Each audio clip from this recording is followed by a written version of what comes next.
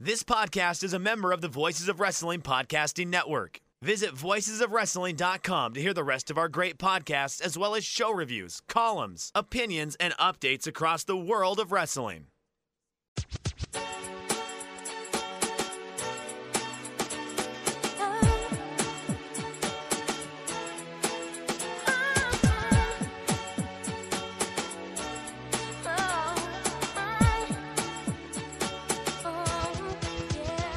This is Everything Elite, presented by MyBookie, the world's best podcast devoted exclusively to all elite wrestling and the elite extended universe.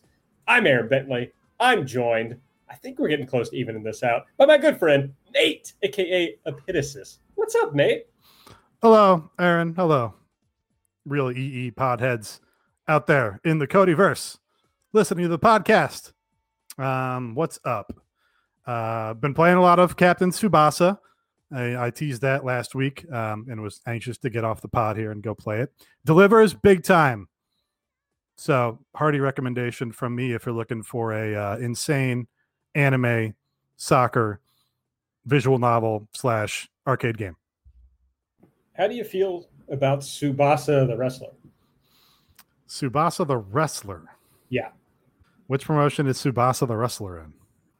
You're going to find your Tsubasa largely in Oz Academy, your Pure J, your those kind of places. These are these are two underground and something Joshi promotions for me to be familiar with. That's true. I mean, did you watch the recent Katano Milky Way Pro Wrestling event? No. Okay. Sounds delicious. I mean, to be fair, you would have only seen her in Oz Academy if you were watching several years ago. But when you first said, what are your thoughts on Tsubasa the wrestler? I was like, is that one of the relatives of Andreza the Giant Panda? Is that who? That would have been sick. I wish I would have said that. No. Tsubasa hangs out in Oz Academy, Pure J, pretty much the places I said. Why did I doubt myself there? That's right. That's where she is. But you're not familiar with her. No. Well, she's 44, so you got plenty of footage to go back and watch anytime. I'm well known to do is go back and watch old footage. Classic Nate thing. We all know Nate's just going to load up whatever Pure J service is and just scroll back to 2011 after the show and watch all of Tsubasa's. That was a great year for Pure J. I know that much. So it was.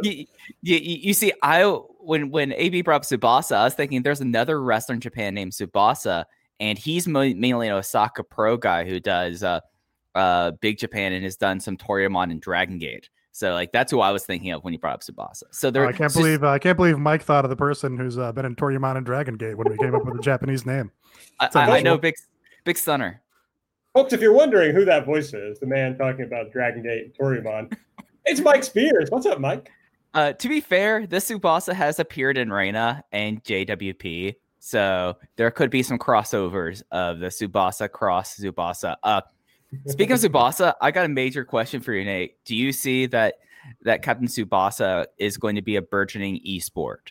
That's all I care. That's all I care about is, does it have good netcode? Like, are we expecting this to really start developing on the internet now?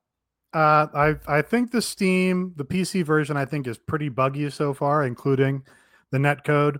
But as far as I know, the PS4 version is, totally functional. A lot of the game is doing this weird campaign visual novel thing where you take your custom player and sort of handcraft them into a certain type of player based on your play and your decisions, and then using that to put him into your dream team and then taking the dream team online. So it could really be an extremely complex esport. If you have to all the professional Tsubasa players out there have to go through the entire middle school league in Japanese middle school soccer in order to perfectly craft their weak side striker to have the correct finishing move or whatever. Sounds difficult. As we were discussing this, I was just thinking, what kind of people do you think listen to the show? I don't know. Nobody, I mostly use it as an avenue to talk about whatever strikes me as amusing in the moment and whatever I'm enjoying. Get very little, we do get some good feedback in the Discord, but almost no input whatsoever on any of my particular interests that I bring to the show, like these weird anime tangents. Yeah, there's got to be people out there who are like, fuck yeah, Captain Tsubasa. Yeah, it's mostly for me and Kara. As a lot of tweets are just from me and Kara, really. Sure. Well, if you want to read more about Nate's thoughts on Captain Tsubasa, you can follow us first at Everything AEW on Twitter. I'm at Aaron Like the Car. Nate is at Epitasis. Mike is at Fuji Heya. Subscribe to the podcast, please. You can, if you use the Apple Podcast app, give us a rating, give us a review. 5 stars only. And if you want to support the show, you can do so by going to patreon.com/everythingelite. On the show tonight, it's the go home show. It's our go home show, baby. It's we're going to talk about Dynamite from last night, or Wednesday night rather. We're going to talk about the ratings. We're going to talk about All Out, of course, coming up on Saturday, and we're going to play Elite or Delete, which we're going to start with right now, which I should have just paused so that Mike could do the drop instead of now I got to do it again. Now we're going to play Elite or Delete. Delete! Elite! Delete! Elite! Delete! Elite! Elite! Delete! Elite! Delete! Stop! Delete! All right, Nate. Here's the thing about the show last night. Not that good. So I'm interested to hear what your favorite thing was from it. Yeah, I don't know. It was hard for me to pick a favorite part of Dynamite. I had to watch it a few times to get a full read of it, I think, and get all the little references and stuff. But I went with right at the beginning. Jungkook is singing, and it's in like what's meant to be, I think, a typical Western bedroom, and he's putting in a lot of like Western references. He's going to jump to the top like LeBron, and the bedroom is decorated with like multiple of the exact same Beatles posters and David Bowie posters and Queen posters and stuff. Like they had the set designer go, "Oh, what do Western people like when they're singing in English?" And it's like, "Oh, the Beatles. So let's get 3 Abbey Road posters in there." I think that's my favorite part. It goes on to be a really colorful episode, I thought, with the giant smoke explosions and all the color. But that was the most amusing part to me. Mike, your favorite part of BTS Dynamite? I have never watched a BTS thing, so I have. So I knew that Nate was doing a reference there, but I had no clue what's going on here. So It took me a solid 7 seconds to figure out what was happening. I'm still confused. I'm still confused what's going on here. It's the first scene on Dynamite. I don't know how you could have missed it, Mike. I've never seen this music video. I know it's #1 on Billboard right now, but I've never seen it. So. Nate, I know it's considerably stronger than this episode of the wrestling promotion. I know I believe it. Nate, I know you have abandoned us, but I'm girl groups only still, no matter what you do. Yeah, I just that seems like maybe it's kind of outmoded. Maybe that's kind of a problematic, more conservative mindset to limit myself like that. So yeah, all the way in on BTS. All right, well. I guess I should ask, did you watch the episode of wrestling or did you just watch BTS? I did. Again? I found myself looking away from it pretty frequently to put on the BTS video again. But yeah, it actually did have I had a hard time holding my attention. I'm going to say my favorite part of this was broadly the FTR and Kenny and Hangman segment. I was going to come on and just say Kenny wearing the Hana Kimura shirt and then plugging the shirt was the best part of the show and leave it at that. But the rest of the segment was pretty decent and pretty functional, I thought. Really, the problem with this show is that a lot of things were like, here's what needs to happen in this feud. Here's the functional next step between where we are and where we're going for the pay-per-view. And just everything felt very perfunctory and didn't have a lot of the, emotion or intensity or whatever it is that gets you hooked in pro wrestling. But this segment I thought did a pretty decent job of striking a balance here. And it also exceeded expectations because Kenny comes out for an in-ring promo and you're kind of like, oh, what's this going to be? Kenny doing a promo. He's got a weird Hulk Hogan energy out there when he's promoing, talking to Tony Schiavone.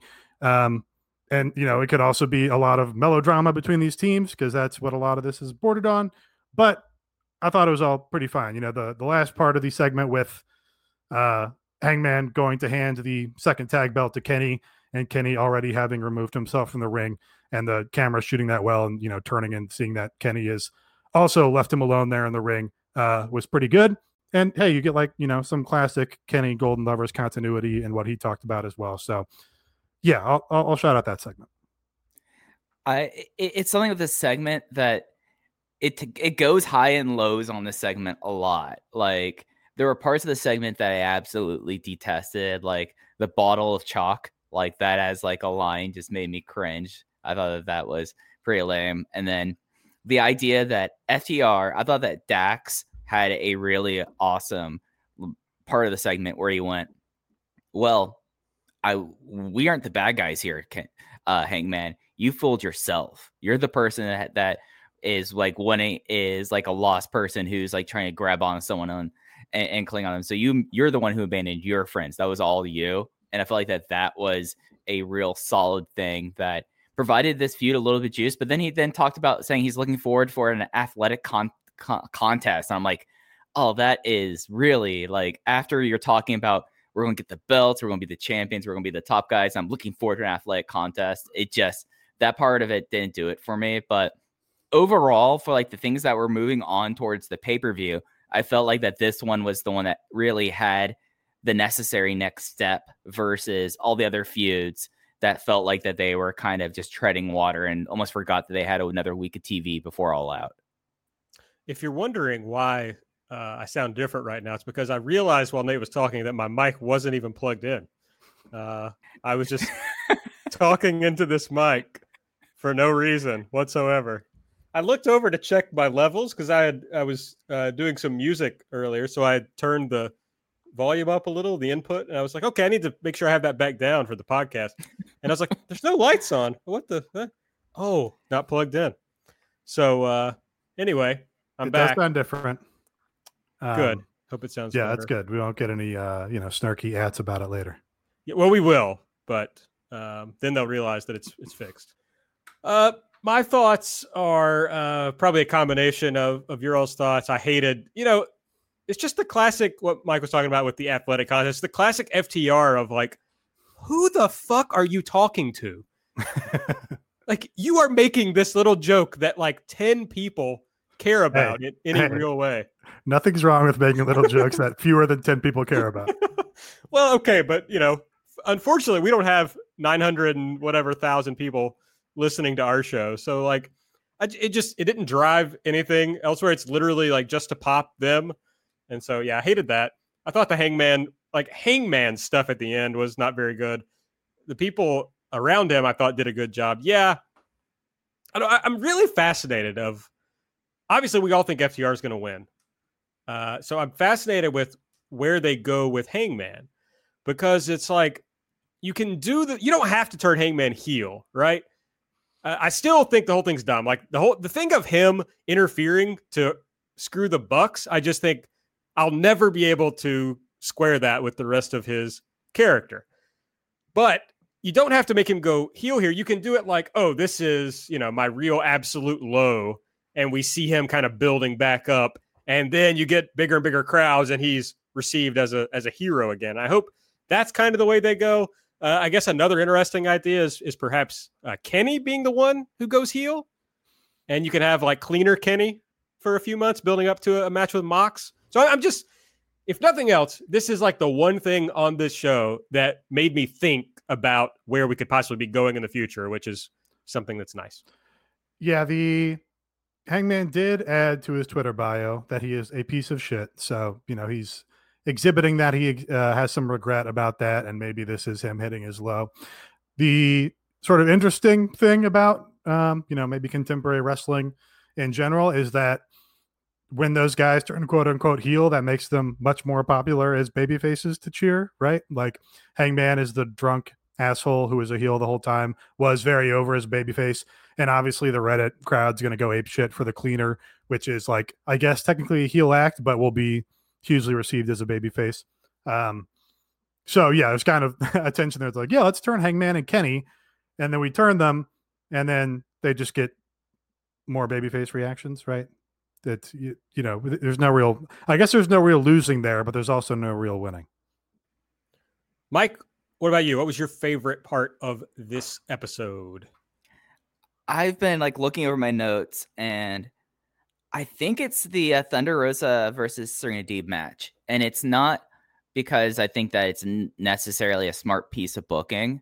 I think it just was a really good match. I felt like that was showing like someone like Serena, who has been around for a while, but still is not someone who that like she's been on US wrestling and she's been part of WWE, but she's been like someone that in a lot of ways was not really used very well when she was in WWE initially. She was rehired as a producer and then was furloughed and came back. But this was just like a solid match. It was given more time than the women's division usually gets. It's a little perplexing, other than let's go out there and have a good match, on having your challenger have like an 8 to 9 minute match against someone that's never been on TV before. And how is that going to get over the idea that your challenger is going to be this person who could beat Hikaru Shida? But other than that, like the match is great. And Serena Deeb is someone that, with how it seems like that they're re-engineering the women's division, given COVID restrictions, given that the British wrestlers that they've had under contract have all pretty much been released, and then no one's coming over from Japan anytime soon. Having someone like Serena Deeb around that would be able to have like these matches that's pretty much training on the fly with like your Anna Jay, your Abaddons, your Tay Contis, whomever, would be such like an added benefit for the promotion right now. And I felt like this match was like the one match where I was not completely perplexed about what we were doing here. Yeah, I think this was the best wrestling match on the program. And kind of in a little bit of a surprise to me. I've always liked Thunder Rosa, but Serena Deeb, I have probably never seen her like wrestle an honest to God wrestling match. Like she was like, I probably dipped in for part of her run as the Straight Edge Society, but I don't know that she ever wrestled a meaningful match in that time. But I know she had a good reputation, but it was great to see what she had. But yeah, very, very weird for the best wrestling match on the show to have also like kind of been misbooked in that it was 5 minutes too long and the challenger like went too even with this random person who's appearing on your promotion for the first time. I guess it's like, I don't know. I kind of maybe this is projecting or just misreading it or whatever, but I kind of think this is like part of the weird old school like Ring of Honor message board or like PWG superfan kind of thinking, where it's like, oh, we're gonna book this match to show how great a wrestler Thunder Rosa is, which in like this weird post internet wrestling landscape means, oh, she's going to go 10 minutes and have a really good competitive match with someone, instead of being like, oh, she's going to go beat them in 2 minutes and then, stand on their fallen body or whatever. It's like, that's kind of, it's the same thing we see with the Hangman Page and Omega matches, where they go out with everybody under the sun and go for 18 minutes. So that's weird, but, kind of a small complaint because it was, again, the best match on the show. Yeah, I have this ongoing theory that I think I've mostly done on our light show on our Patreon, that Tony never actually watched territory wrestling. That I don't know where he's like gotten this this reputation for being like a territory guy, but he's obviously just, as you're saying, a Ring of Honor guy, ECW guy. I mean, so I think we see that in this kind of thing, like you're saying, because yeah, the right thing to do would have been to have her come out and just absolutely kill somebody and make it seem like, oh shit, she's really a challenger for Shida. Now it's tough because you don't really have a perfect person for her to like, that's like established enough that you could see Rosa really like beat, and you're like, oh wow, like she's really up there in the echelon or in the upper echelon. But they did this instead, and it was interesting hearing Tony Khan on the media call today. He was saying that he tries to focus on wrestling for 48 shows a year. And then his 4 go-home shows, he wants to have the first hour be focused on wrestling and the second hour focused on stories. And you could hear him, expressing perhaps some regret or some consideration that had played out poorly on this episode. And so that maybe he needed to rethink that strategy. And he kept saying that he was counting on Thunder Rosa and Serena Deeb to do the wrestling in the second hour of the show that they were otherwise missing. It's like, well, what's funny, Tony, is this was the time for story, buddy. So yeah, this is like the one time where like you do need to build up your challenger, and it was good wrestling. Like, it was a fun match, and I get the idea there, but this is like the shame of like that they have like the whole Big Swole now in her own universe right now, Britt Baker, because the person to come in and for Thunder Rosa to beat definitively very quickly would have been Big Swole. And then that would have been a thing of like, all right, Big Swole is a known property, but since she's in a different feud, you can't really like take her out of that for it, because it does feel like that, like with the way that he says like 48 weeks of wrestling and then 4 weeks of stories, this felt like the weakest like go home show they've ever had. Like I don't think I've come on to, I don't think we've done an episode before one of their pay-per-views where we've been like, well, we'll see how things go, because that's kind of how like I feel about this. Like there was someone who was in my mentions today, and I'm going to pull up what they asked me. They asked me like, is this a good time to get in? I've checked out like during May. If I jump back in All Out, how is that going to go for me? And I was like, you know what? Actually, if you're just coming in just for All Out, you're probably going to have a pretty decent time versus someone like who watched that go home show and is like caught up with everything, because by itself, you'd be like, oh, okay, because this was not a way to build up your challenger. It was a great match, not the way to build up a challenger. Yeah, I don't think Tony's philosophy is necessarily wrong. Like I like the idea of, don't give away the wrestling for free right before people were supposed to pay for it. Instead, we want to tease out these stories and really hammer home what they're about, and then make you want to see the match. That makes sense to me.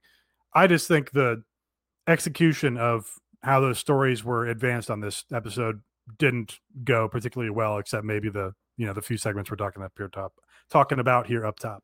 That's also interesting though, because they gave away Hardy versus Sammy on TV last week. They gave away what I thought was a pay-per-view match in the Best Friends versus Santana and Ortiz to start the show. Yeah, opening the show. Yeah, and it like didn't feel like a blow-off match, but then they're clearly going to be in the battle royale and not working on the pay-per-view. So I'm just but they were squared up with each other, so it seems like that's going moving forward with those two teams. Yeah, it's just like, I think what you said earlier, Nate, was right in that it's like Tony's thinking, okay, I got to do the stories on this episode. And he just kind of shoehorned what he had going on into like his idea of what advancing the story is for the pay-per-view, rather than kind of like organically letting this play out up and lead up to the pay-per-view. I know Mike and I talked a lot about on Light about the fact that it's like, or maybe this was in the Discord, but it feels like it almost jumped up on them that this pay-per-view was coming up, and all the things kind of happened in the last 2-3 weeks, rather than, they've got 3 months to build pay-per-views. So, well, they did build one feud for the pay-per-view across all 3 months. They're just going to put it on the pre-show. All right. I have to pick an elite pick, and you guys have picked the two things that were good on the show. I don't know. The opener wasn't bad. Yeah, I was going to say, it's just, it kind of ended, like, I was kind of bummed of, like, how it played out at the end. But, yeah, the first little bit of the first 2/3 probably of the opener, I thought were really good. And it was like, okay, we're just doing the pay-per-view match here. Well, that's fine. And then they kind of got off of that toward the end, and you had kind of the bullshit finish. But everybody was working hard, and that was a fun match. And that was, yes, probably the third best thing on the show. But there's not a whole lot I can say about it. So... yeah, they took some sick bumps. That's all. Yeah. All right, well, let's move on to the delete section. So I guess we could kind of sink our teeth in a little more here. But Nate, what was your least favorite thing on the show? So yeah, pretty much didn't like most of the rest of the show. But I'll shout out, because this is, the sequel to my deletion from last week, the main event with Jon Moxley beating up the lawyer in just a strictly comedy segment, basically, that turned into a beatdown, and something more direct with MJF in particular. But it was too long. It shouldn't have been in the main event segment. I know he's your champion, but it was a joke match from the beginning against a joke opponent. didn't make any sense to me to put it there. And yeah, by that time of the show, I was pretty much checked out anyway. So yeah, haven't liked the MJF angle from the beginning. They did one cute little thing last week, but still, it's a bunch of fake wrestling contract shit and comedy. I said this feud was going to be fine in retrospect if Moxley just beats him at the pay-per-view and that's it. I think, the only thing at all interesting about it to me was, just a little bit more teasing of Wardlow being a featured player. Cause I'm kind of out on MJF as a top line guy now, and considerably more interested in if Wardlow can get there, if they break him out of there successfully. Yeah. I'm going to propose something for y'all that it is going to take that. This is in Mike universe, what I've done. I'm sorry to go on the fan booker side of the scale right here, but this is thing. Wouldn't it have been like the thing? It's like, hey, actually, we found a clause to change this out of here. You're not facing Mark Sterling. And then we hear, this is war. And then you just do that, like that whole beatdown part and have that as the match. And you go dark with like the idea of Jon Moxley's now beat down and bloody. And then you do like a promo, maybe at the end of the show, like him claiming vengeance and like that adding the heat to the feud versus I mean, like it was a comedy thing that like existed, but I feel like that if you're already going to have Wardlow there, and Wardlow is someone that is already a known quantity, and having the idea that Wardlow does like the beatdown of him before the show, why not make that into the match itself? Why not be like that the thing to give this some heat? It's like, oh yeah, I found my way out of this loophole. You're actually facing Wardlow instead of my lawyer. Well, I definitely like the idea better of having Wardlow just like feature in the match instead. If they put a loophole on top of a loophole, I would have been like, okay, now this is fucking doubly stupid because I didn't like the loophole in the first place. But yeah, I mean, really, the stuff with Wardlow was the best part of the MJF and Cody build. Like, he whipped him, did the one whip that was twice as hard as the rest. And then the cage match obviously was superb. So yeah, that, just would have been better if Wardlow had been more involved instead of just being, the heater for the geek lawyer. It's sick that MJF is going to be the Jannetty of this pairing. Yeah. Yeah, but yeah, you could literally have just rung the bell for the Mark Sterling versus Moxley match, and then Wardlow came in and started beating the shit out of Moxley. Yes. Oh, it's a disqualification. He lost. Oh no. Like, what the fuck does Mark Sterling care? Right. Yeah, you could have just done that. Yeah, that would have been better right there. Yeah. Yeah, so I'm kind of mixing Mike's idea with my own, and that's I'm okay with it. Because it's like, yes, I was kind of checked out, but you look up and it's like, oh, 4 or 5 minutes have passed. It's like, oh, here's Mox just like chasing him around the ring, like into the barricade or whatever. It's like, what the fuck are we doing here? That's like, I don't know. Well, I'll talk about it when it's my turn. But Mike, what was your pick, bud? What would you have deleted from this show?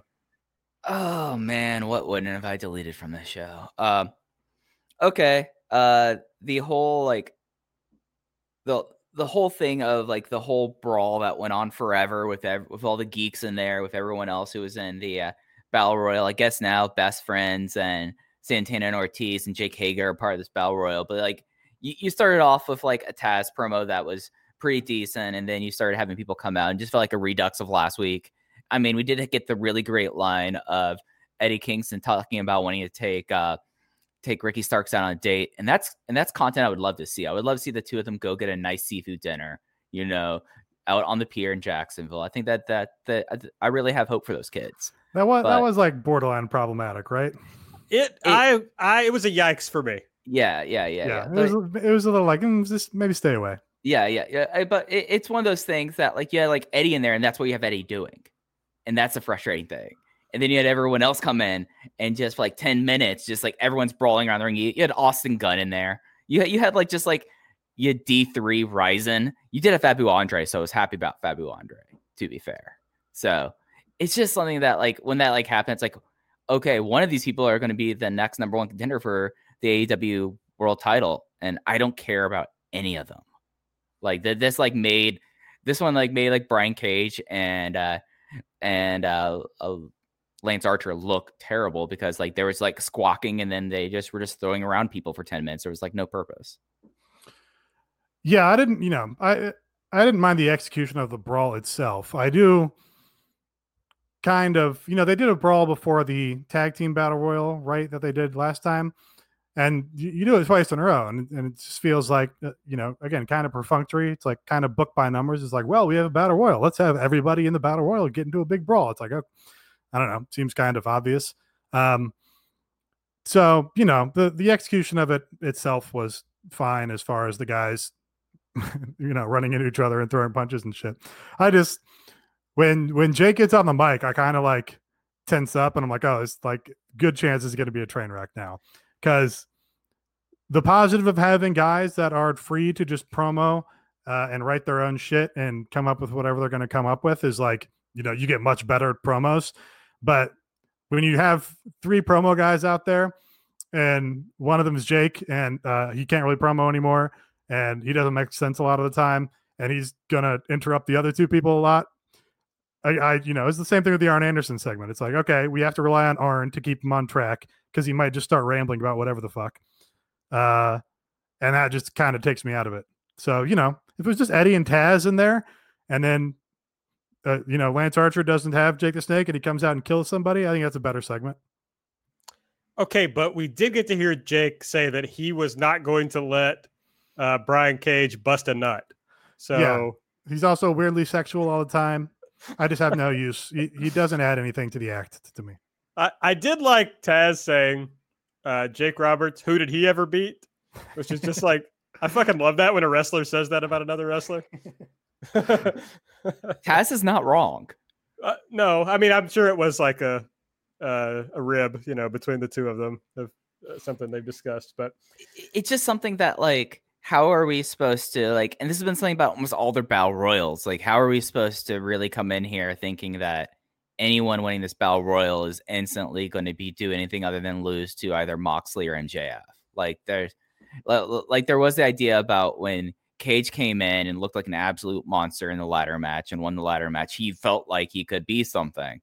I look at this and maybe if this is me hoping that someone else comes in here because I sat here and watched this and I was like, oh, one of these people are going to win. Okay. And like, that's not how you want like this kind of thing to be built up as. I do. It is a colorful collection of guys. Like all, I guess this is like the upper mid card is this group of people. And there's a lot of different characters there. And I'm pretty interested in most of the characters there. So I guess that's to their benefit. Like you can see how they could book a really good battle royal with these people. If they do.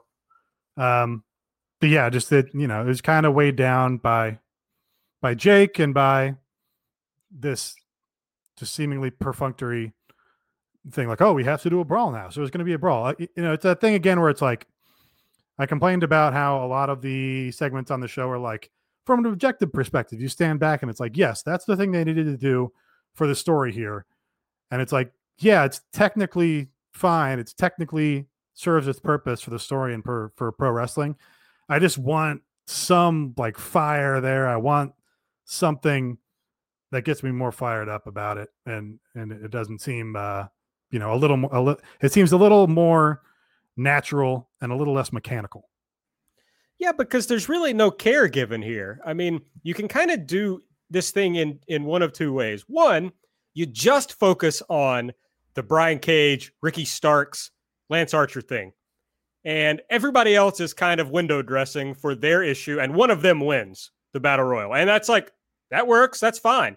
Or you can also do this thing where there's lots of different stories intersecting, but then you have to give real close attention to each of those stories so that we can zoom in on one little thing during the battle royal. And we see, okay, for example, the Best Friends and Santana and Ortiz thing, but that just kind of feels like an afterthought at this point. So I just feel like they could have gone one of 2 ways with this, but instead they try to do a mix up of both, and it just muddies the water for everything that's going on.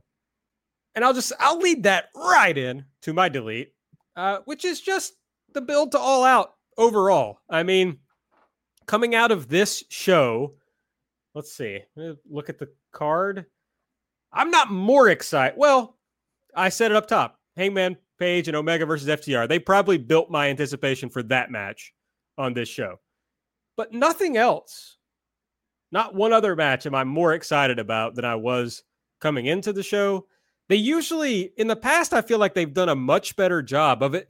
Now, sometimes they only focus on one or two feuds, but they will really escalate it in that go home show to get you like, or sometimes they'll do the biggest escalation in the show right before the go home show. And so it does kind of like slide into the pay-per-view, but still, I don't think any of these feuds reached that level. You know, I'm trying to think back to some of the ones that I've like been really hyped up for. Cody and Jericho. There's nothing on this show that's like as exciting. Like I'm looking forward to seeing as much as that match. Well, if I remember correctly, I think they kind of fumbled the go home show for that one. Was that the contract signing they did on the last show before the pay-per-view? No, it was the one before, I think, right? Yeah, they did a contract signing the day before, because this was the Charlotte show I was at, where they had Cody call him a dick, and then they had the big Inner Circle and Elite Brawl, which had people going off the tunnels. And that was the final thing, was like everyone brawling, and we're out of time. We'll see you on Saturday. Yeah, they did fuck that one up in like the week before the go home show. Yeah. It was bad.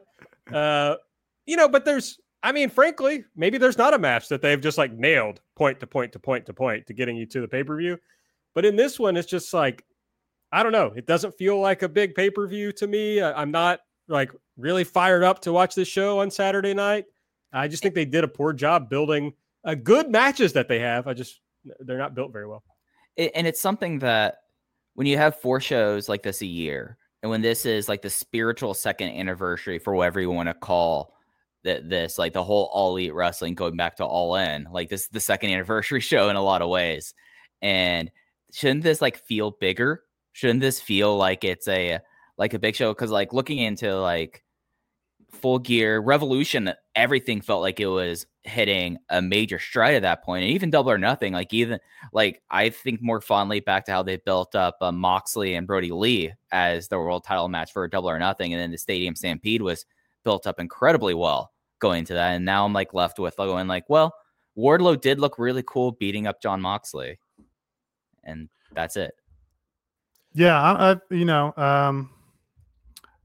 I think a lot of it is that we've kind of seen a lot of this stuff we've kind of seen already. Like Jericho and Orange Cassidy, we've seen twice already. Hardy and Sammy, we've seen have a gimmick match already.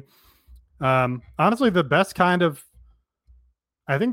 feud as far as feeling that there's real heat between it, there's a real personal issue there. There's like real fire about these guys wanting to kill each other is Darby and Ricky Starks, and they're in the Battle Royal. Yeah, that match should be on this show. I'm just gonna say it, folks. Their star making machine is broken. They're not making stars. No, but seriously, like, who are the Brody Lee? They made a star, I thought, out of Brody Lee, and then they buried him in an 8-man tag. Well, that's fine. That's not any sort of indictment on having gotten Brody Lee over. Like it's a holdover match because he's not going to be the focus for this pay-per-view cycle because he just won the belt. That's fine.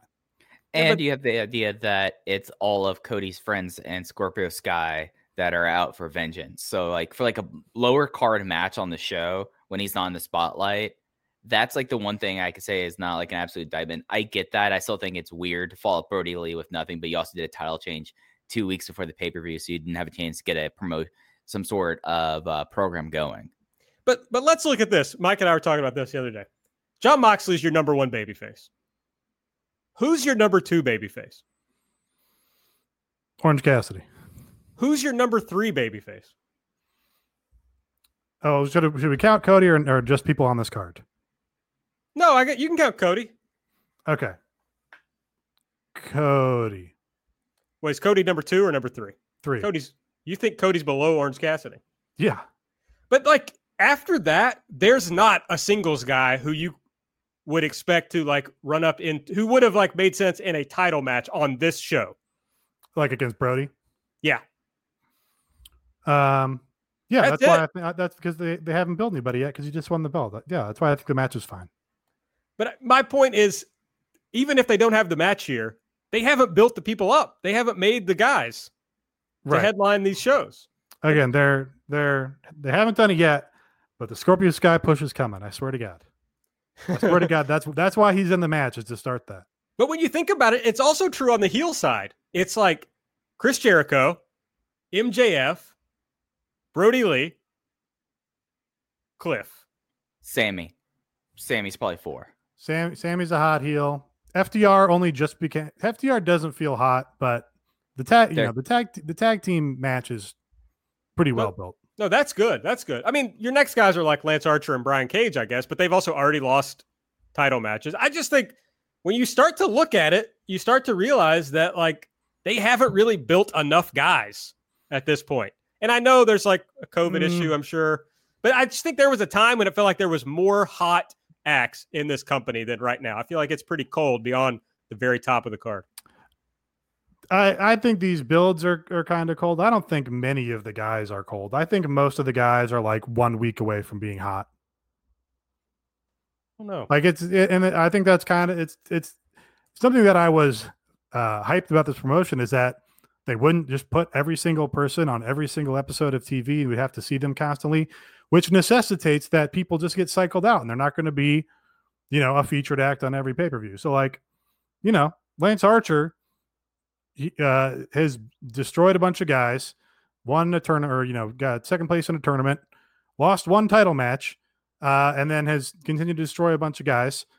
So I don't think it's not a matter of him not being made or not being protected. It's just a matter of we don't have time to feature everybody right now. So he's got to do something else for a little bit, and then we'll heat him back up when we want to. That's fine if your top feuds are hot, but theirs aren't. So it's just like right, and that's a matter of execution and just like missing the boat on the whole concept of the MJF storyline and stuff. That's that was that mistake, and it affected the whole pay-per-view cycle here. And you just got to sort of take them as they come. Well, you know what is hot? Summertime. And you know what summertime means? Winning season at MyBookie. Here's the big thing that we have for our listeners. New customers receive a 100% deposit match up to $1,000. So if you haven't deposited at MyBookie before, if you deposit $100, you'll get a free $100. You deposit $1,000, you'll get a free $1,000. You can use that to bet on, everything. There's lots of stuff going on right now. NBA playoffs, NHL playoffs. There's Major League Baseball. There's UFC. There's WWE if you're an insane person. I saw some XFL props. So there's lots of stuff you can do. I mean, I don't have a good one as Kendra Lust showing up in AEW. But I think, the big thing that's going on right now is the NBA playoffs. So, sure. Nate, have you continued your Raptors fandom from last year? No. They won the title and you're done. No. Well, there's no point to being a fan, for the full regular season or anything like that. You check in for the playoffs. Well, it's the playoffs, buddy. Okay, yeah, but it's fake playoffs. And then you find the team that's going to win that has the best story, and then you watch the finals. And again, you get 90% of the satisfaction that people have watched the Raptors be a losing team for a decade would get. Well, a good way to get satisfaction and get excitement from any team is to bet, baby. That's how you get some buy-in on anything. So the Raptors still coming in. Unfortunately, the second longest odds, plus 2,500 to win the championship. Mike, who you got winning this championship, NBA? I mean, the Mavericks are already out, so I'm kind of heartbroken there. The Raptors are looking okay. Like, they're down 0-2, buddy. I have faith in the Raptors. Like, to be honest, when the Mavericks lost, I kind of was a little bit out. I mean, the Lakers are a team that it's such a powerful team now. Now you have the second year of LeBron that I could see that happening. So maybe what are the odds for the Lakers winning the title right now? Lakers are the favorite, plus 240. I mean, that's the Lakers. I have one that I just pulled up that I think that we could have some fun with. This one is a wrestling bet. Okay. Brock Lesnar's next contract. Oh. So we have 6 options here and 6 varied options. Of course, WWE is a leader at plus 125, UFC at plus 250, AEW at plus 350, Bellator at plus 500, New Japan Pro Wrestling at plus 650, or bare knuckle fighting for plus 800. Who do you got? Bare knuckle fighting, of course, the home of Paige Van Zandt. Yes, the home of Paige Van Zandt. Tony missed the boat on. Where were you at on that one, Tony? The favorite being WWE, that makes sense. I think I'm kind of most interested in the idea of Brock Lesnar showing up on AEW TV with no contract and for no deal, just as a way to say to WWE, man, you better pull up the Brinks truck right now. Because I think that would be a very fun sort of thing for AEW to do as a promotional tactic. But I think the safe bet is WWE. I'm going to stick with them. Yeah, you can mark off New Japan. That's not happening. Yeah. I mean, that's a sucker bet right there. Yeah, but Would be fun though. Yeah, my bet. I know he said today he doesn't want to fight. My bet's Bellator. I think they're gonna go pony up plus 500. Okay, yeah, that's where I'm laying my money. You're going for a long shot. They wouldn't shell out for Paige Van Zandt either. Well, they're gonna shell out for Brock Lesnar. So these are the kinds of bets you could do at mybookie.ag using promo code ELITE. So there's a lot of stuff out there. They have Heisman Trophy odds. I mean, NCAA season's about to kick off. Of course, there's a lot of in the hobby. It's not easy being a fan of ripping packs or repacks. We hype ourselves up thinking, maybe I can pull a Ken Griffey Jr. rookie card, but with zero transparency on available cards and hit rates, it's all just a shot in the dark. Until now. Introducing slab packs from arenaclub.com, the only repack that provides real value, a complete view of all possible cards, and clear hit rates for each one. Now, when I buy slab packs at Arena Club, it finally feels like I know what I'm getting. I was able to open an Arena Club slab pack, and I'll be honest, it was a lot better than what you normally do. Say you go to a card show, and there's a random innocuous brown bag of cards, and yeah, you can open it, and look, it's going to be junk. You know what I mean? Like, you know what you're probably going to get in those. Maybe you find that fun. And sometimes I do. Sometimes I like just opening up cards and saying, hey, look at some random cards or whatever. But if you're really in this game to find value and find particular cards, it sucks to have to buy these mystery packs. And it ends up being, almost nothing. Nothing of value. Not with Arena Club. You can display, again, of all available cards, hit rates, grading. So you know that when you're opening up the slab pack, you are going to get something valuable. You are getting something good. And Arena Club, in addition to having those great slab packs we just talked about, is also a marketplace for card collecting, buying, trading, selling, displaying, all that sort of stuff. But those Arena Club slab packs, man, they are revolutionizing the repack game with transparency. After your pulls are revealed, they'll immediately be placed in your vault for safekeeping or trading and selling, and you can have them officially graded by Arena Club as well. So again, sending these things off, it's going to be officially graded by Arena Club. And the Arena Club grading process is accurate, fast, and transparent, with full grade rationale provided and explanation of how your card was scored. So whether you're buying, selling, trading, or displaying, Arena Club is the card collecting platform that you have to check out. So right now, I've got a special offer here for Voices of Wrestling Network listeners. You can get 10% off of your first purchase by going to arenaclub.com/VOWnet. Again, that's arenaclub.com/VOWnet. Now, that's a crazy offer. That's 10% off a $400 slab pack. $40 off right there. 10% off your first purchase. No matter what that purchase is, 10% off. Again, that's arenaclub.com/VOWnet. arenaclub.com/VOWnet for 10% off your first purchase on Arena Club. And we thank them for sponsoring the Voices of Wrestling Podcast Network. You could bet on the Heisman Trophy winner right now. Bo Nix is plus 2,000. That's a fun one right there. Derek King, 1,200, and Trevor Lawrence is leading at plus 200. So there's all kinds of things you could bet on at mybookie.ag. Yep, just you hit ELITE as your promo code. It'll double your first deposit. Again, if you're a new player, you get up to $1,000 doubled in your deposit. So do that. Your winning season begins today only at MyBookie. I just want to, for a brief moment, imagine the beautiful discourse we would get if Brock Lesnar signed to New Japan Pro Wrestling and started throwing Naito around.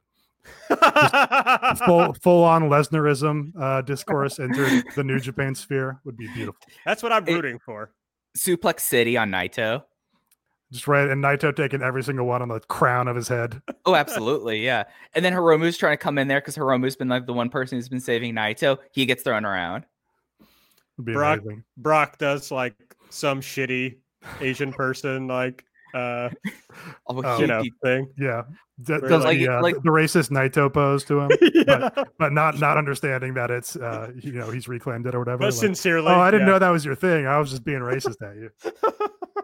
I mean, that's the likelihood. I'm thinking about throwing some money on Derek King winning the Heisman Trophy. That's plus 200, plus 1,200. Go Canes right there. Like the best Heisman candidate Miami's had in years. I'll tell you what I'm betting on, or what I'm mad that I bet against. AEW not breaking 1 million. I think I said the rest of this year. Yeah, you did. And looking at the ratings this week, AB, I was the one person with faith, and I'm the one person that, as a man of the cloth, a man of the faith, I'm being rewarded. Well, I got, what were the bets that we got backwards? Because they didn't average it this week. No, but I'm No. just saying, like, what we're hearing, what it looks like is that USA is interested in pulling NXT off of Wednesdays and moving them to Tuesdays. That makes sense. We see they did 849,000 with nobody going up against them. AEW with no competition, all the way up to 928,000. So, I mean, I think you can foresee. Tony was also selling today that there's going to be a lot of surprises on the next episode of Dynamite. So he's unfortunately, as Nate, I can't remember if you tweeted this or if you said it in a chat, but unfortunately, they did a lot of viewers for a very bad show. They that was in the chat. I think if you have your unopposed week and it's your go home show, you should do a good show instead of a bad show. I do. Okay. If NXT moves off of Wednesdays. Yeah. Okay. So the Wednesday night wars are over. What I have two questions. What happens to the Wednesday night wars podcast? And what do we call the new Tuesday night wars? The Tuesday night tussles? I think Tuesday night. What are they tussles, going up against? Impact, baby. Oh, Impact was massively down this week because of NXT. Like the S plus class show. Impact. Did I read that they did like 170,000 or something like that? Well, no, that's what they usually do. They lost 70,000 because they were up against NXT. Oh, brutal. Yeah. So it's going to be interesting. It's something that I know Dave Meltzer on The Observer was like, oh no, USA wants to go against TNT. And I was like, that sounds like he was just being oddly confrontational about that, because USA probably, like, they know the kind of deal they have now, and they know like what's going on, what they're paying for NXT. They got their asses handed to them for a full year about this. The idea of, okay, you maybe like stopped like early momentum, but if this is AEW's back to, this was their best in the sub demos, this was their best at men 18 to 49 since 2019, and then like the best tied at the best like demo share as well, and then like just the best overall viewership since the first week of COVID. And it's something that's like, if you really wanted this war, and if you're the network programmer and you want to stick having a program that was doing about like 600,000 against this, or if you want to have something that's going like 850 and has potential to grow, what are you going to take if you're the one that's programming the station? You're going to move the show. So it just makes sense. Well, it's funny that there's such a significant difference in what is probably fundamentally a difference of some number of hundreds of thousands of people that watch one show live and watch the other show on DVR, because the NXT rating went up when they got away from AEW. And we know that AEW, would do numbers into the million range when you factor in DVR viewing. So it's like, you're just letting those viewers watch both shows live instead of watching one on tape delay. And that makes like a huge difference just because they might actually see the ads that it's all about. So it's kind of a weird function of how television works. I was going to say, I'm totally with you on that, Nate. It makes more sense. And it seems like it's something that we've seen what happens. We've seen that NXT failed on Wednesday, and now for that program, like they want to go move to Tuesday and have 1 hour Iron Man matches that end in a draw. Go right ahead. And if people want to watch that, they can go right ahead. But it just does not make sense for them to continue with that logic, seeing its success elsewhere. Really looking forward to the Jericho promo when NXT moves to Tuesday. Oh, absolutely. It's going to be a lot of fun. Mm-hmm. Mike, do you want to talk about your conversion model here, or when we talk about All Out at the Is this converting to the Church of the Demo God? Is that the conversion model? Yes. I mean, it is. You're buying graces. You're doing your tithing into this. So I mean, yeah, I guess this does. I can talk about this here. So last time when Double or Nothing happened, I said that I'm developing something to kind of see if there's some sort of projection or something that I could tell where does like the last month's lead up of TV result in like an accurate thing of telling you how many people that will buy the pay-per-view. So I developed a number that's basically saying like, okay, 5-week average, and then I compare it to the pay-per-view buys, and we see how many people that watched the show over the last month bought the pay-per-view.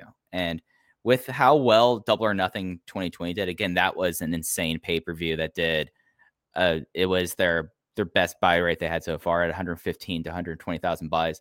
It jumped it up, and for Double or Nothing, I was massively under with just under 80,000 projected buys. This time I have a lot more realistic one. I'm seeing about 109,000 buys, which would be more in line with what they're doing. So that's just something that I've been keeping track of, and I'll keep track as long as we're doing the show and as long as AEW is in existence. I'm going to keep track of this until I can definitively say my idea is bullshit or if it's something that I can prove in fact. Mike, we're going to do this show forever, buddy. Okay, that's cool. Just till all three of us die. Simultaneously. Holding hands at the same time, we're all going to die at the same moment. Yes. All right, well, let's get into the stuff we haven't talked about from Dynamite on Wednesday night. The show opened, as we mentioned, with Santana and Ortiz defeating the Best Friends. Santana pinned Trent with the street sweeper after he hit Trent with a baton in the back. Yeah, this was weird finish. Just was what it was. It was good, but it was good, but why did it happen? I don't know. Like that was the whole show. Yeah, well, except not good, but just why did it happen? Yeah. It was like Chuck took a bump on 60 chairs. Yeah, and the feud continues. I don't know. Yeah, that was nuts. Nothing. Yeah. I mean, we got Deathmatch Dustin for whatever reason. This is energy. Yeah, not going to do that rant here. I'll just save it for when I'm lying alone in bed at night. MJF. Yeah, Sarah sleeping in the other room, buddy. Well, maybe soon. She may have gotten exposed to COVID at work today, so we may have to sleep in different houses for a while. Yeah, prayers up for a real one. MJF is backstage with Wardlow. He says this can only end with MJF becoming the AEW World Champion. Lee Johnson interrupts him to say that Mark Sterling has locked himself in their locker room. This should have been my elite pick. I fucked up. MJF knocks on the door. Sterling says he has a way out, but Wardlow just kicks in the door and drags him out. And then Mark Sterling goes, "Oh, hi, Wardlow." that was the best part of this whole MJF storyline. Is him kicking the door in, and Mark Sterling's like, "Oh, hey, it's my buddy Wardlow." Mark Sterling, for as much as we buried it, he's been great at playing this character. It's just a shame this character should not be existing. Right, and now it's like you got a talented guy, and you've cast. He's stuck in this role now. Can you use him in the future? I don't know. It kind of strains credulity to be like, "Oh yeah, I remember that lawyer. Well, he's a wrestler now." So it's like, well, Joseph Park was a lawyer that was a wrestler. Oh Christ. Well, I gotta say, friend of the show, Kath Barbadoro, said on Twitter that she was watching this and said that like anytime you see something like this, you can't help but think how much better it would be if it was Stokely Hathaway, and hard agree with that. If it was Stokely managing Mark Sterling as the wrestler, sure. And Wardlow's still there. Saying, "Oh, hi, Wardlow." It's my buddy Wardlow. Hey. hey, bud, how's it going? Oh, okay. MJF says, all I've ever wanted to be was a world champion. I know you're scared, but there's nothing scarier than when you get in the way of my goals. The Young Bucks and Jurassic Express defeated Private Party and SCU. Matt, I do kind of. That is kind of a good line. I like that, where he's like, "Yeah, you're scared of him. Well, it's scarier to be in the way of me and my ambition." That's pretty good heel promo stuff. I want to throw him a bone because we've been pretty rough. That was a good line. Okay, go on. Nate trying to avoid more death threats. I went and looked for the death threat. I couldn't find it. Well, he might have deleted it. I don't know. Okay. The Young Bucks. MJF himself? Yeah, it could have been. I'm going to try this one more time. Young Bucks and Jurassic Express defeated Private Party and SCU. Matt pinned Mark Quinn. I'm sorry. Were you waiting on me? My bad. I didn't mean to.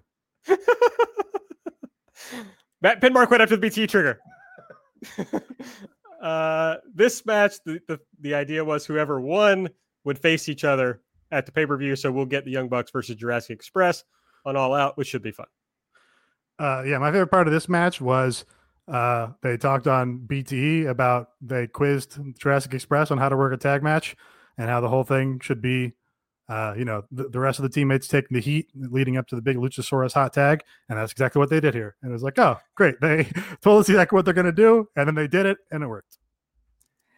This was fun, but it's also the thing about this pay-per-view that I'm like, why is this happening? And like, that's like the hard thing about this show is like, there are things that like I enjoy, but it's overall, it's still in this wrapper that it's just very frustrating. Like I thought Private Party, and I feel like I say this once every 3 months, I feel like that Private Party looked really good in this, and maybe Private Party is now getting good. So it was a fun match. Jake Hager. Oh, are you ready to talk now? Oh, Backstage. you were taking a while. Couldn't find that mute button, bud.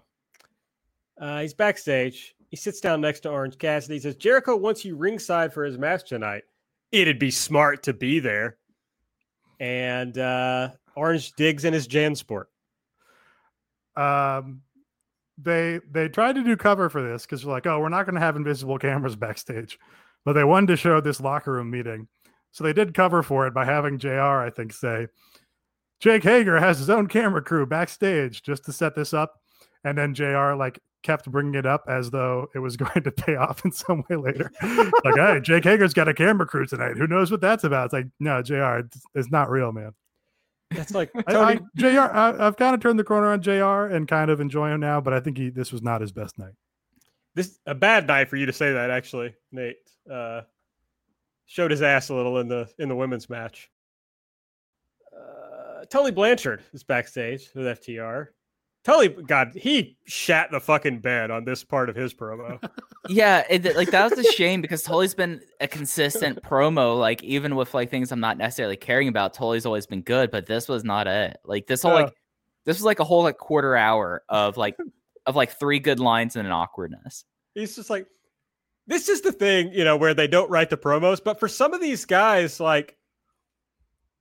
They need to think about it more, I guess, because he had this idea where he's like, when I stood between you and said, you have to win the gauntlet to get the match, you did it. And it's like, okay, but what about the win? He lost the plot in the middle of this promo.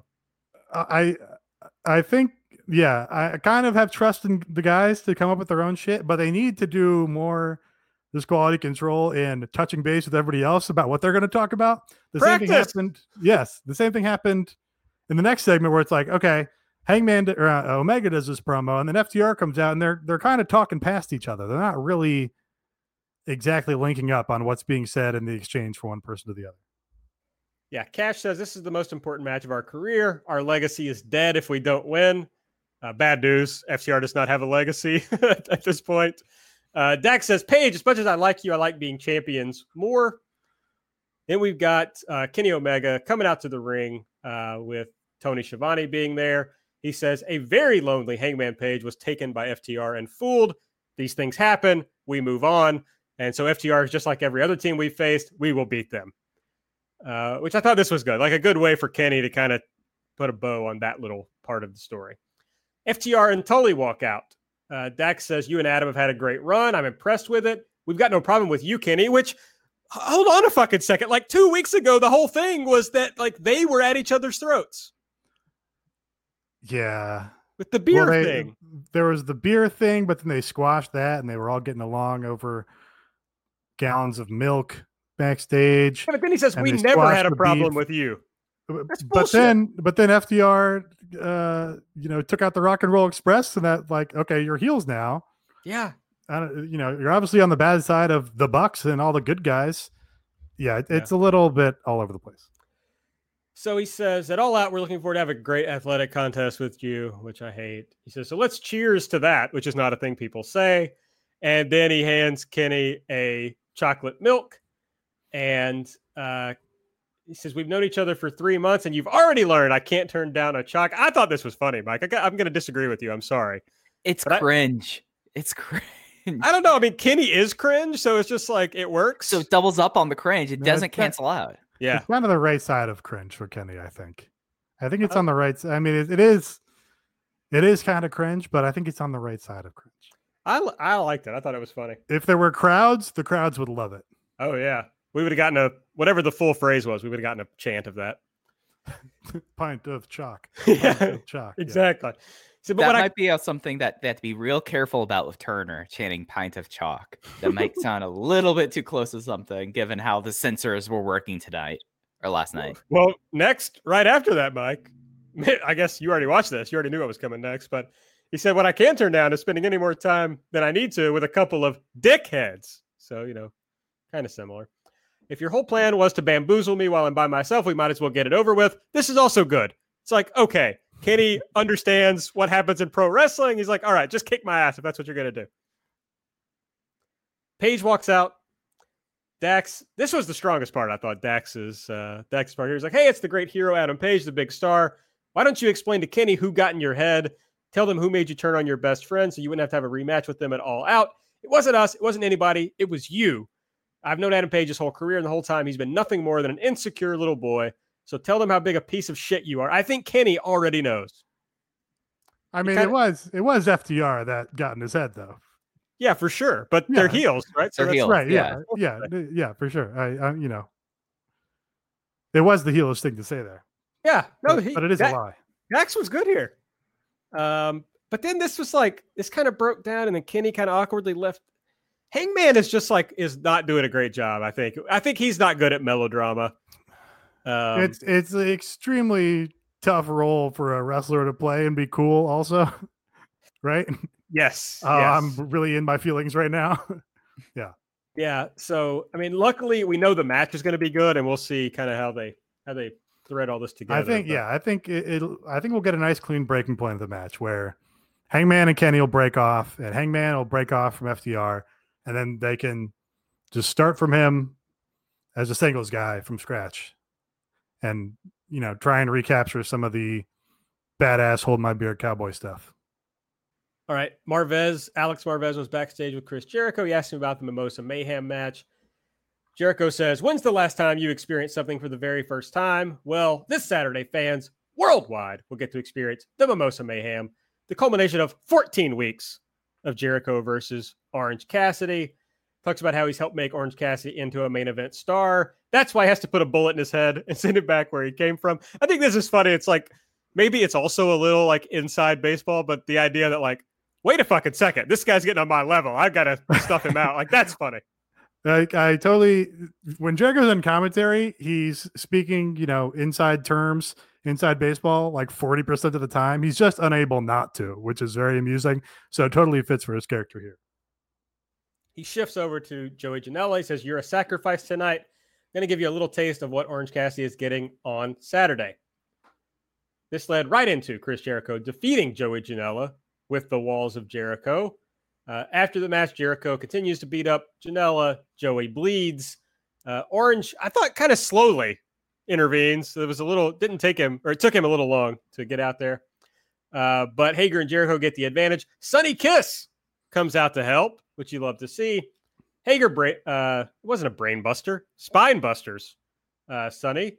And that gives Orange a chance to knock Hager out. So it's down to just Jericho and Orange. Orange gives him a DDT. He's about to go with the Superman punch, but Hager drags Jericho out. Orange puts on his sunglasses. He's got a little bit of the bubbly in the Jan Sport. He pulls it out, but he pours it out and gives it the thumbs down.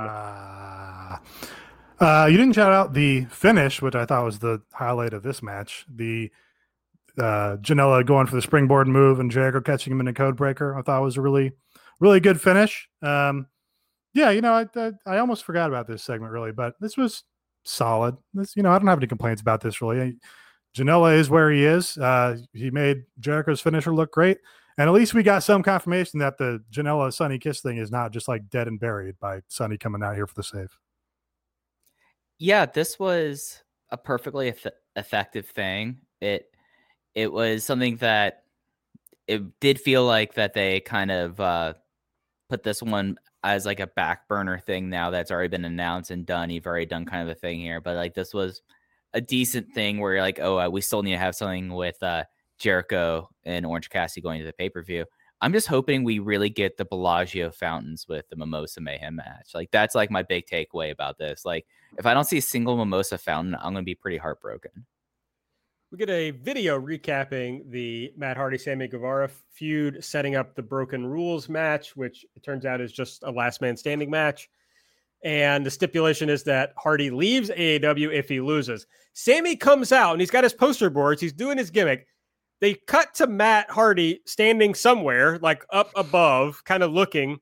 And then, like, that's it. Nothing actually happens between the two of them. Yeah, this was like actually insane, I think, to put this here.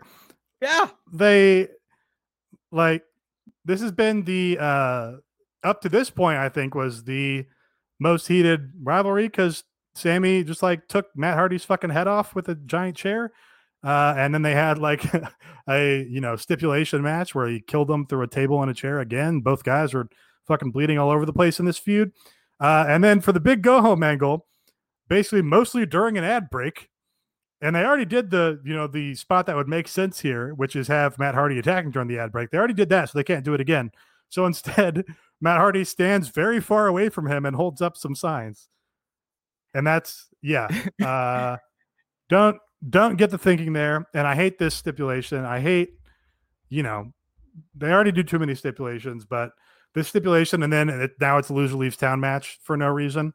Hated when they did that with Dustin Rhodes, and hated again here. It's like, at least make it thematically appropriate for it to be loser leaves town, or like give us some indication that Matt Hardy's winding down. I don't know. The thing I got from this segment was major that's the Wall brother vibes going on in picture. Like, what are we doing here? like I know I feel like I've said that a lot, but this was like the segment where like they're holding up signs, like arguing with each other. And it's like, y'all have busted each other open a lot. That's a week one angle where it's like, oh, right. Wow, they're really, Matt Hardy's making some jokes at Sammy's expense with signs. Right, yeah. And you know how like I think about like beat to beat and how the feud is. You already had like the hided thing of, all right, Matt Hardy, known as being someone who did like all these TLC matches, lost at his match, and now we have this next match. Like, that makes sense. Like, it's not necessarily what I would do, but it makes sense where they're going with. Then you're holding up signs and shout at each other in a blood feud. That's lame. Like, I disagree that it makes sense, Mike, because in their logic, it's like, okay, we've now gotten to a certain point, and if I lose, I'm leaving town. That's fucking dumb because Matt Hardy, a short-term contract from Matt Hardy. I mean, think about when he signed and what the world was like 6 months ago. It would make sense to leave to do 6 months in AEW, then to go do a bunch of high money indie dates afterwards. No, that's not my problem. I don't give a fuck about whether Matt Hardy is actually leaving or staying or whatever. My deal is Matt Hardy's the babyface in this feud. Mm-hmm. Easily. Matt Hardy gets this tables match with Sammy Guevara, which he loses. Mm-hmm. Then the babyface says, then the heel says, I want to face you again, and you can pick the stipulation. And then if the babyface loses the match where he picks the stipulation, he has to leave the promotion. It's completely fucking backwards. It doesn't make any sense. It should have gone exactly the opposite way. Oh no, it should have. I was not thinking about that segment when I was saying like the character beats. Like, I'm thinking about like week what you did the match, now you're doing the other match. But the way they set this up, no, you're entirely right with that. I agree with you. It's outrageous. Dumb. It makes no logical sense. But again, it's what we talked about earlier. This is a symptom of Tony's ECW fantasy booking rather than actually having watched Mid-South. It doesn't make sense from like a old school type wrestling angle. It's very bizarre. We call him East Alhambra Tony from now on? We should. It's catching on. It is. More and more people are saying that. Team Taz comes out. I'm not going to recap everything they said. Basically, Taz talking shit. Jake Roberts comes out. He talks some shit. Eddie King, he says he's not going to let anybody bust a nut in the ring. Eddie Kingston comes out. He's talking shit. And they all start brawling. And then Inner Circle comes out. Best Friends come out. D3 comes out. Fabu Andre comes out. Everybody's out there. And we get a big brawl. Next up, there's a video recapping the Dark Order story, giving us the build to the 8-man tag for the pay-per-view. Then Thunder Rosa defeated Serena Deeb with the Blue Thunder driver. I think we all did our takes on that match. Well, here's another take. Why wasn't the champion anywhere on the show? Well, see, you don't actually want to build the match. I mean, they did a good video last week with both of them. Yep. I don't know. Just give Sheeta that promo earlier in the show, or I don't know, anything. Just, I mean, I don't know. Why not just do a face-off after the match? Like just anything. Yeah. Well, yeah. I mean, I guess maybe trying to think. Sheeta's been ringside for a lot of the shows and visibly at ringside. So, like, do you want her there as the champion, and then Rosa just comes over and gets in her face? I think maybe you just do. I think maybe you just want that. Or you can just have Rosa do like a 2-line promo after the match of like, Hikaru Shida, I'm coming for you next. Shida comes out and they face off, and then you cut to the next thing. Yeah. Easy stuff. Moxley's backstage. He says it's championship week. Saturday night, MJF's getting his shot. He says nothing else really matters because at the end of the night, it's just going to be them in the ring. And he says MJF has to be the meanest, most savage MJF he's ever been.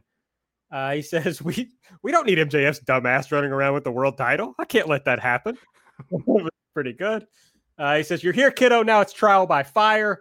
I know you think you're hot stuff, but everything you've done up until now has been the easy part. And I thought that was a good line and a good way to end this promo. Good Mox promo. It's a shame that that's immediately forgotten because of the main event. I saw somebody on Twitter today say that MJF had out-promoed. I saw that also. What the fuck have you been watching? That's an insane take. That is... No. I think it's just WWE brand. That's all I can think that it is. Yeah. Apologies, semi-apologies, I guess, if you're a listener, but yeah. Well, I mean, that's my thing. My whole thing is like this guy, like the death threats guy. It's like, why do you need to agree with everything somebody says on the podcast you listen to? Like, why does it matter if the person disagrees with you about whether the wrestling angle is good? Like, I find that. Yeah, well, I mean, everyone has their minds broken. We know this, but. Yeah. Okay.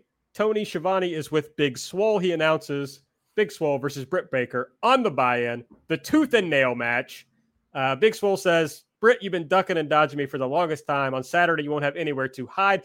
Every fucking which I get it, and it makes sense, but every promo 3 times, somebody's like, on Saturday night, on Saturday, the match we're going to have on Saturday. Pizza delivery person comes out, of course, but it's Rebel. And it's a distraction to let Britt attack Swole, and she does that. It was nice to see Britt up and moving. Yes. I already complained last week preliminarily. I think Aaron, you said, "Oh, it could be on the buy-in." I was like, "Well, that would be insane to put it on the buy-in. They'd be out of their minds. They've been building it for 3 months, and it's actually closer to 6 months." But in fact, it's on the buy-in, which I do not understand. I guess they're going to do a pre-taped match here. And it seems to me that the benefit of doing a pre-taped match is you could make sure it's good so that it should be main show worthy. But no, this long-running television storyline is going to be a pre-taped match on the pre-show to the actual pay-per-view. They spend all this time on the Britt character, and she's, like their first woman signed to the division, and she just can't break out from the pre-show because they don't, give anybody enough time. Yeah, and Chelsea in the Discord said that including All Out in 6 pay-per-views, Britt has been on the pre-show 5 times. So you're exactly right. All right, we're running short on time, but I do want to quickly play a game because I thought of it and thought it'd be funny. So we'll see what happens. This is called the Tooth and Nail game. If you don't know, Tooth and Nail Records, a Christian label that had a bunch of emo bands that I liked when I was like 17. They still exist though. Oh, that was older than I thought. Oh, probably even older than that, really. It's like 14. So I was looking at their lineup, and it struck me that many band names of this type are indistinguishable from restaurants in gentrified neighborhoods. So I Googled Williamsburg restaurants. Okay. I've put together a list here, and I'm going to say the name, and you guys guess whether this is a band that was on or is on Tooth and Nail Records, or it's a restaurant in Williamsburg. I'm ready. Yep, let's do it. First up, Anchor and Braille. Band. Restaurant. It's a band. 1 for Nate. Boom. Secret and Whisper. I'm gonna go band again. Band. Restaurant. It's a band. Nate's up. Ooh. Yes. Birds of a feather. Restaurant. That's actually a brewery in South Carolina. That's a restaurant. That's a restaurant in Williamsburg, Brooklyn. All right, I'm on the board. New York. Watashi wa. Band. I'll keep it interesting. Restaurant. That's a band. That's a tooth and nail band. Okay. Okay, so it's 3-2. 3-2. We'll do a couple more. Saint Anselm. Can you spell Anselm? Anselm. Yes. Gonna go band. That sounds familiar. Yeah, it's a band. It's a restaurant. Fuck. Okay. Camperdown Elm. Restaurant. It's a restaurant, folks. Oh, 4-2, Nate. Yeah. I'm gonna do one more, even though it's there's really no way to break the tie. This is probably my favorite one. Tiger Wine. Band. It is indeed a tooth and nail band. Tiger Wine. Because as soon as you said that's my favorite one, I knew immediately it was a band. Because when has Aaron Bentley gone and hung out in Williamsburg, Brooklyn? Actually, I've never heard the band Tiger Wine. I just thought it had wine in it, so I thought maybe you would go for no restaurant. Our friend Tharos also gave me a couple of good DC examples. A Rake's Progress. Brutal. And would never eat there. And Brothers and Sisters, which I thought you guys might think, Christian band. No, restaurant. that makes sense. Anyway, that was about as fun as I anticipated it would be, which is like moderately. Solid game. I am nostalgic for restaurants in general and also Brooklyn restaurants now, though. Okay, well, there you go. I would like a nice meal. Instead, I will be eating, whatever shit I cook up here. Main event, Jon Moxley defeated Mark Sterling with the paradigm shift. Afterwards, Wardlow attacked Mox. MJF came out with his walker, threw it aside, took off his neck brace, various accessories, attacked. He screams, "You want violence? You got it." Yeah, the violence was the best part. So yeah, give us less of the rest and more of the violence. Yeah. All right, if you want to support the show, you can do so at patreon.com/everythingelite. Here's the big news. If you haven't hit plus 15 seconds yet, live instant reaction show Saturday night, immediately following All Out, with a special guest joining us. Adam, aka Wiccaface Springs Eternal, will be guesting on the show.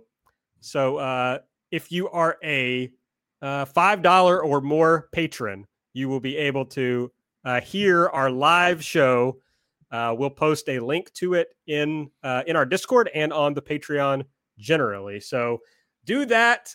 We do a lot of other stuff on the Patreon, but I kind of want to hone in and focus on that for this. So come and listen to us do the All Out Instant Reaction live show at patreon.com/everythingelite. That's good to hear. I feel like we were going on month 2 or 3 of Aaron saying, might have a big guest for that. And it, of course, was always the aforementioned Adam. So glad to hear that he's on the pod. Yeah, we were working on some things with Adam, and none of those worked out. So luckily, Adam is going to be joining us. He's very excited about it. He really enjoyed the TV show last night.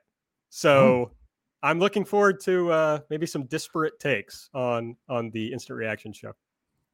And, a testament to his character that despite disagreeing with us on this matter, he did not freak out on us or send us any death threats. No, he was very nice about his disagreements.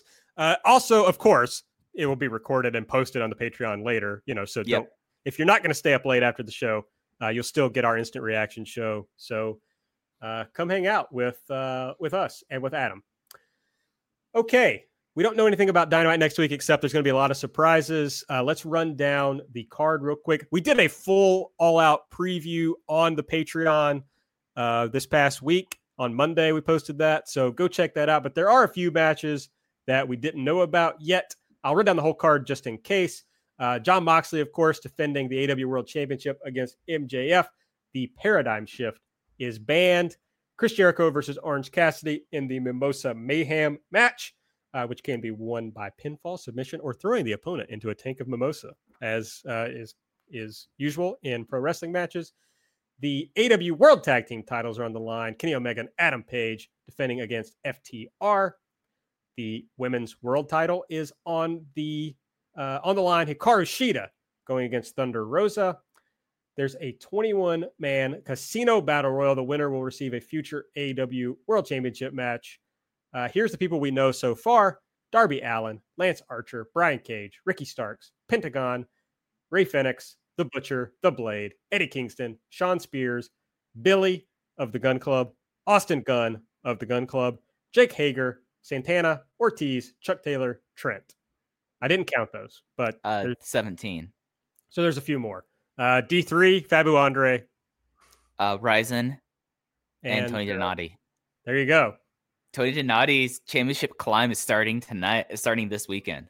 I love it. Serpentico was out there also. Don't forget Serpentico. Serpentico is out there. A little offended that we did not see Luther jump in there and help out Serpentico. Would love to see Luther. There's an 8-man tag, the Dark Order team of Brody Lee, Colt Cabana, Evil Uno, and Stu Grayson going against the team of Matt Cardona, Scorpio Sky, and the Natural Nightmares, Dustin Rhodes and QT Marshall, with Allie at ringside. Nate, how do you feel about Allie coming out in the jacket with the bunny on the back of it? Extremely confusing. Don't like it. Yeah, it just doesn't make any sense. Yeah. The tag team match we talked about earlier, the Jurassic Express team of Jungle Boy and Luchasaurus going against the Young Bucks. The Broken Rules match. If Matt Hardy loses, he must leave AEW. Matt Hardy versus Sammy Guevara. And on the buy-in, the Tooth and Nail match, Britt Baker against Big Swole. So there's exactly 3 matches on the show that have no stipulation attached to it whatsoever. Somebody, I can't remember who it was now, but somebody called Tony out on that on the media call. He's like, a lot of stipulations on this card, Tony. He was at the question. It was Sean Radican, actually, now that I think about it. He was like, how did you go about like building the card?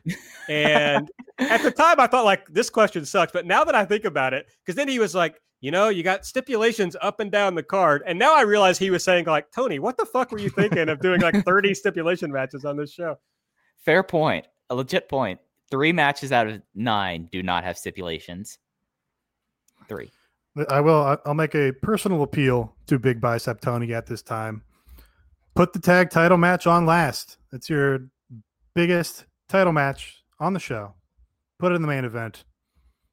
Slot MJF and Moxley down a slot. Is this like they've been very serious about putting the AEW World title on last, but they've also told us, and I think they've proven this one, that they're going to take tag team wrestling very seriously and feature it.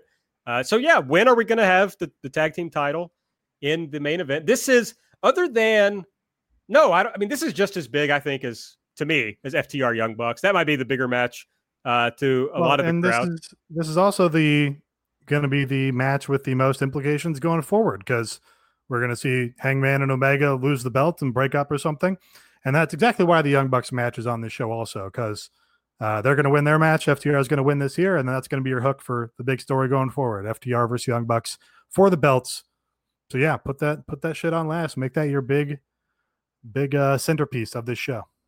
And they've had 2 matches on 2 of the pay-per-views before. They've not had the world title on last. The unsanctioned match at Full Gear with Omega and Moxley, and then the Stadium Stampede match at Double or Nothing. So they have shown that they were willing to put stuff above the world title match in the pay-per-view. But do you all think there's any chance Thunder Rosa wins this match? I kind of do. That is, out of the title matches, after the tag team title match, it's the one I most expect this happen. Like I don't think like MJF has like a 5% chance. Thunder Rosa has a puncher's chance. Yeah, Thunder Rosa at 38% chance. Yeah, there we go. I was gonna say 33. You said 38. So yeah, I kind of because NWA is not doing anything. Correction, they are starting something on the United Wrestling Network. Oh, that's right. But fake. You wonder why it's to the NWA's advantage to let AEW get their hooks into one of their better talents. By allowing her to go here and work this program. So maybe the answer is, hey, give her a little run with it. That's that's how they do it in Japanese promotions. It's like, oh, well, if we're going to have somebody come in and do a program from another promotion, and they eventually have to lose, because you have to lose before you leave the promotion, the way you sort of protect them is you also give them a title reign while they're there. Well, it's also the way you make it seem like it has any value. It's like, okay, this person won, now we can use them to put somebody else over. I mean, it's the best way to use it. I give her about as equal of a chance as the percentage that Joe Kennedy III ended up with in his failed attempt. I want to say that was 44%. Yeah, that's 44%. It was. Okay. That's a little high. I just really wanted to dunk on Joe Kennedy. Glad we all had that stat on right at the tip of our tongue. It's not like we all weren't just quickly reloading that on Tuesday night to make sure that happened. There's so little to bring joy in this world. And I want to be clear. I was not. I was playing Captain Tsubasa. I was refreshing. And I saw it after the fact. I needed it. But yeah, I don't know. I honestly, it hadn't crossed my mind. And I let Tony Khan work me today, where he's like, well, if Thunder Rosa wins, of course, she will do this. And then he just like 5 times, he was like, Thunder Rosa's got a really good chance of winning. I just thought, like, you trying to tell me something, Big Tone? Are you trying to suggest something here? I think I would feel bad for Hikaru Shida in that, like, she kind of got this run during the COVID thing, and it's like, oh, fans are back. See ya. Well, she would definitely win it back, like, in short order. So you think they would do like a 3-match program where Shida ends up with the title at the end? That. Yeah, it would by no means be the end of Hikaru Shida's time on top of the division, because, at this point she's like kind of the like the established star in the division by default. No idea where Nyla Rose is. So Tony also did mention he was, giving the usual excuses for why the women's division is bad, and he said Yuka Sakazaki is a big wrestler for us. So. I respect that. I mean, hey, more, you can speak it into existence. I mean, she was ranked in the top 5 for 2 months after she did not appear in the company. So she was a ranked wrestler for them. I just like to believe it means that they intend on having her back when they're able to. So, hey, also didn't mention this, Excalibur with the shout out to Thunder Rosa being the Tokyo Joshi Pro International Princess Champion. That was fun. He did. That's right. So. Well, that's all I have. You guys have anything else you want to talk about? No. Okay. I'm good, y'all. All right, good. You can just follow us on Twitter at Everything AEW. When the live show is getting started, I'm sure we'll tweet about it, so you'll want to see that. I'm at Aaron Like the Car. Nate is at Epitasis. Mike is at Fuji Heya. Subscribe to the podcast. Give us a 5-star rating. Give us a review. Most importantly, go to patreon.com/everythingelite. If you sign up at the $5 tier or above, you will have access to the live instant reaction show with Adam from Wicca Springs Eternal immediately after All Out. So join us. Yeah, check out the Discord. We have fan art of Tony Khan as an anime cat. That's right. We have that. And the 5-star Grand Prix daily audio updates will be returning probably on Monday. They say that's when the shows will start going up. So there's going to be, assuming no more COVID issues, there'll be a lot of 5-star Grand Prix daily audio updates in September. So a good time to subscribe. For Mike, for Nate, I'm Aaron. We'll see you, I hope, on Saturday. If not, next week.